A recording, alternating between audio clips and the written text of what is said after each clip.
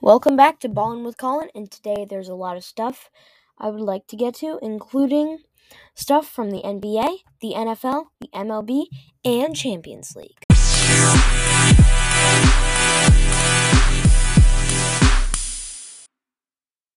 Which one should we start with? Should we start with the NBA, NFL, MLB, or Champions League? I know how to solve this the athlete way. Eeny, meeny, miny, mo. Catch an athlete by the toe. If he hollers, let him go. Eeny, meeny, miny, mo. Champions League. Okay, so what I'd like to talk about from the Champions League is that since Paris Saint-Germain has recently acquired Lionel Messi to go with their dynamic duo of Kylian Mbappe and Neymar Jr. I think honestly there's no way they're not winning the Champions League this year, and they're a disgrace to soccer if they don't with those three amazing players. And then there are also rumors that they are going to acquire, well, not just rumors, they're moving past that now. It's actually quite possible that that they're going to land Ronaldo too. And if they do, they're the best team in all of soccer probably. I mean, you've got Ronaldo, you've got Messi, you've got Mbappe, you've got Neymar, and you know, that's got to win you like huge tournaments. But the thing is, when they're playing internationally, they're rivals, but then when they play with club, now if Ronaldo gets land like Ronaldo versus Messi, it's going to be Ronaldo and Messi both scoring in the same game for the same team, and it's like, that's something I never thought would see. Okay, so let's go next to MLB. So in the MLB, Shohei Ohtani hit his 41st home run of the season, and he's doing a great job this season. And then I thought there was something about I'm looking at the MLB website right now, and it says Jonathan India's 3-run homer. And I thought it was something about India, and I was like, oh. And then there wasn't much to get to in the MLB. I just wanted to point out that Shohei did his 41st home run this season, and we're almost at the end of the season, but 41 home runs. That's a ton. Okay, let's get to the NFL.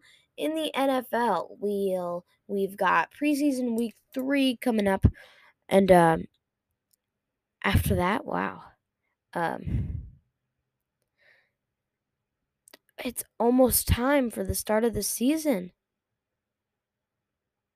And I just cannot wait until the season starts.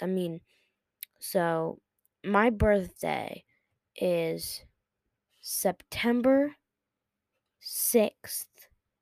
And then the season starts, which is Monday, Labor Day. So I don't have school, which is awesome. And then Thursday night, Dallas versus Tampa. Starts off the beginning of the season. Is Dak going to play? Is he not going to play? If he plays, is he going to be great, or is he just going to be average against that amazing defense and the team who re-signed all 22 of their starters? Wow. And So I just can't wait for the beginning of that season, and I'm really, really looking forward to it.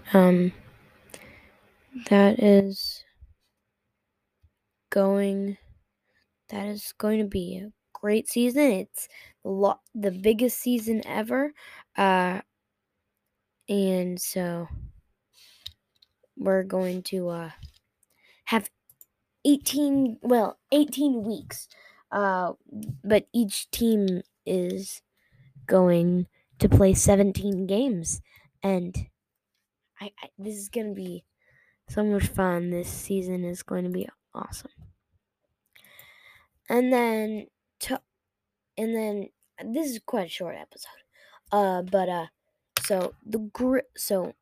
So in case you have not heard, the Clippers are bringing back Eric Bledsoe in a trade with the Grizzlies for Patrick Beverley, Rajon Rondo, and Daniel Oturu. And then that happened a few days ago. And then yesterday, it is official that Patrick Beverley has been traded again. So now he thought he was staying with he thought he was staying with the Clippers. But then he then got traded to the Grizzlies, and after the Grizzlies, he was traded to the Timberwolves. That's a lot of trades. And then to finish this very short episode, so I'm going to be attending two